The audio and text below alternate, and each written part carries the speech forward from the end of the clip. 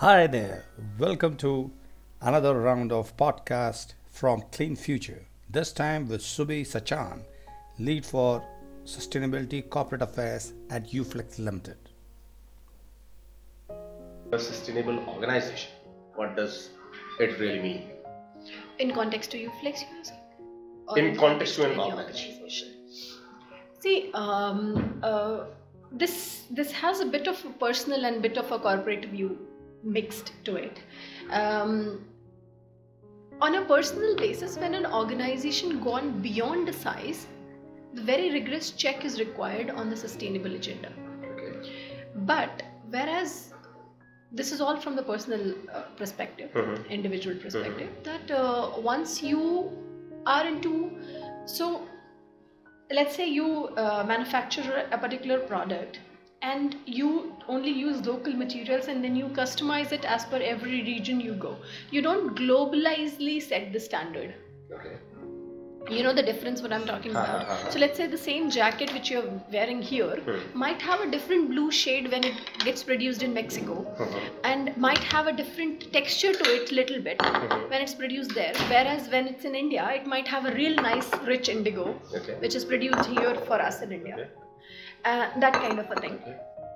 So those nucleations can, like those nuclear setups can have a very different understanding and should have a very different understanding when growing beyond a particular size. But coming back to the usual way of running business today, sustainability from an organization perspective in an ideal state is when you are doing what you need to do to make your business viable, at the same time giving it back to the societies and people associated to it. Okay. So what if I understand correctly, what you are trying to say is that you are also incorporating social sustainability and environmental sustainability within that? It goes hand in hand. Yes. Okay. Yeah. Social and environmental sustainability cannot be left behind because anything and everything you touch, make, and sell as a business commodity is not left outside of the circle of environmental resources.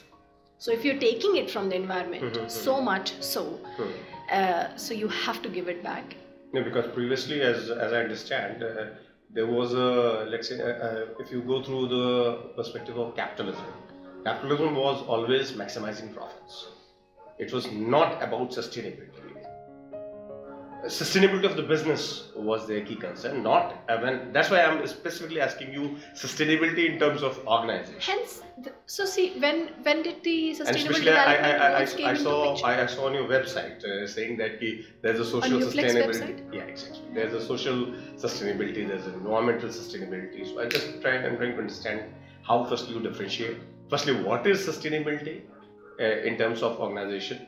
So the sustainable definition is that we have been taking, sustainable development goals needs to come into play. When did they come into play?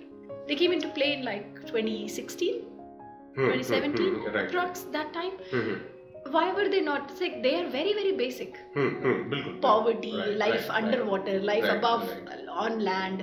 These are very, very basic things.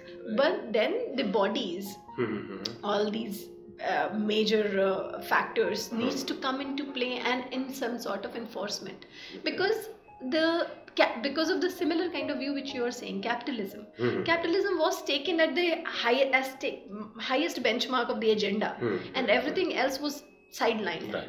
And now the perspective needs to shift because we have exhausted it so much that we need to start in a very, very rigorous manner pumping it back to what we have been drying up.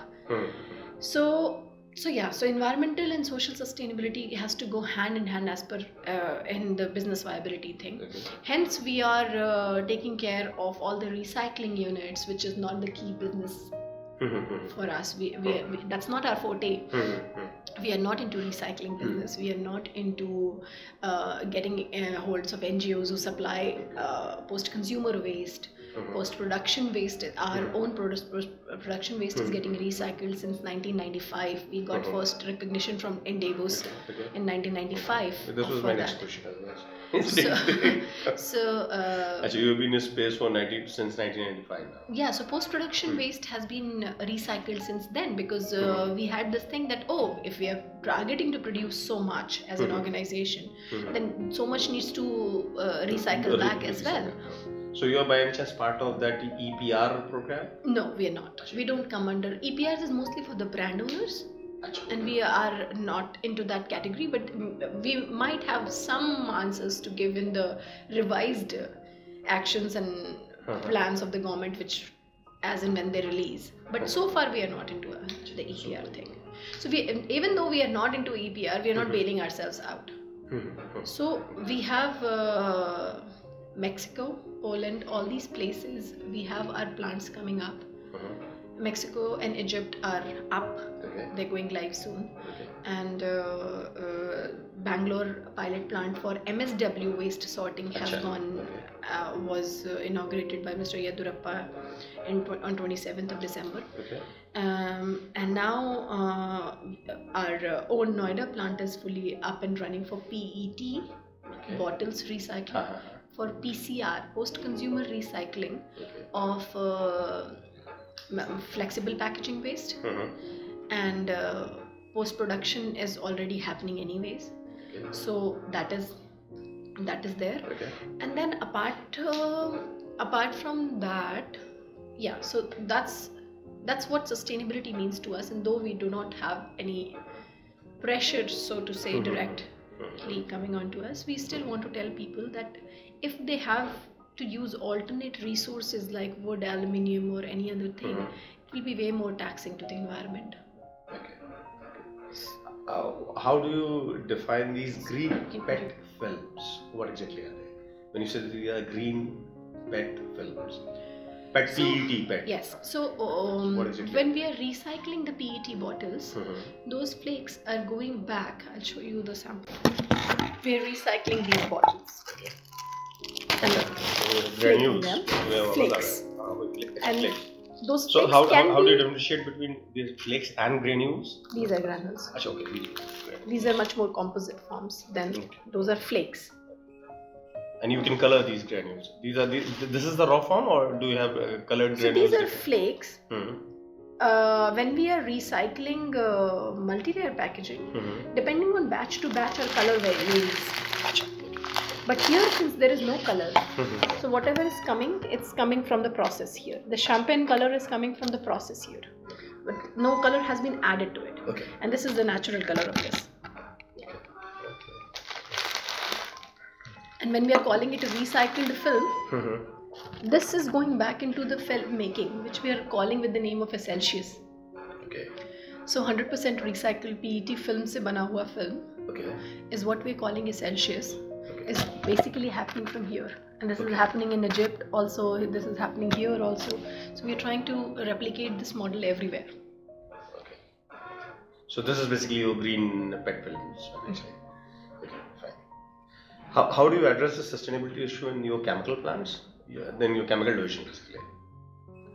Because if I understand, there is ink, there is coating. There is a look into. There is a bit of a challenge in that part because whom we are delivering, we are making for them. Not everybody is as quickly changing as one is. So it's changing. We are trying to shift towards water soluble bases and water dissolving bases, but not 100% of it has been come into play yet. But that shift is definitely coming. So shift is in terms of the water soluble, water based products, not chemical based, oil based products, but water based products, which are easy. So there is a conversation globally going on that this print on a PET bottle should go away, and this label need not to be removed anymore, and this will go into the washing and recycling as it is. So that is also a conversation going on. But then how and when we achieve it, and because this is not So we start to manufacture and nobody wants it, or the recycling facilities are still not there, that's also a wasted resource. So the whole circle has to be on the same page. So people who are manufacturing it, people who are supplying it to the brand owners, and then brand owners telling their customers how to dispose it, and from disposal it's getting back into recycling. So the whole chain has to be on the same page to be able to make this a viable solution, and that takes time. So that's why it's like these conversations are already into the play, but they're just, especially the chemical side, that's The raw material for these green, let's say green PET bottles or whatever, you are getting it from where? You are sourcing it from the end user, or you are sourcing it from yes, the. we are doing post consumer. I'll show you. Being collected. We are. So you must have tied up with some NGO. Yes, NGOs and collectors, so which have a good network in Delhi NCR region. So that's how they are. I think one of the prominent was just Shakti, if I'm not mistaken. Shakti Plastics is into recycling. They would be the ones who are purchasing granules after recycling. From us, so our PET one is going back into our own production. Acha, okay. So whatever flakes we are making Acha. films out of it. Okay. And for the granules which we are making from MLP is going to different vendors. Acha, okay. Plant of yours? So pyrolysis plant is essentially a method where you convert your plastics back into the fuel through a certain process and chemical processing. Okay. Mechanical recycling. They have a furnace and. So the mechanical recycling happens, and that's how you put back into a oil format, and that oil can be used for running our own gensets. Hi, this brings us to the end of our informal chat with Shubhi. Thanks for taking time out. See you next time.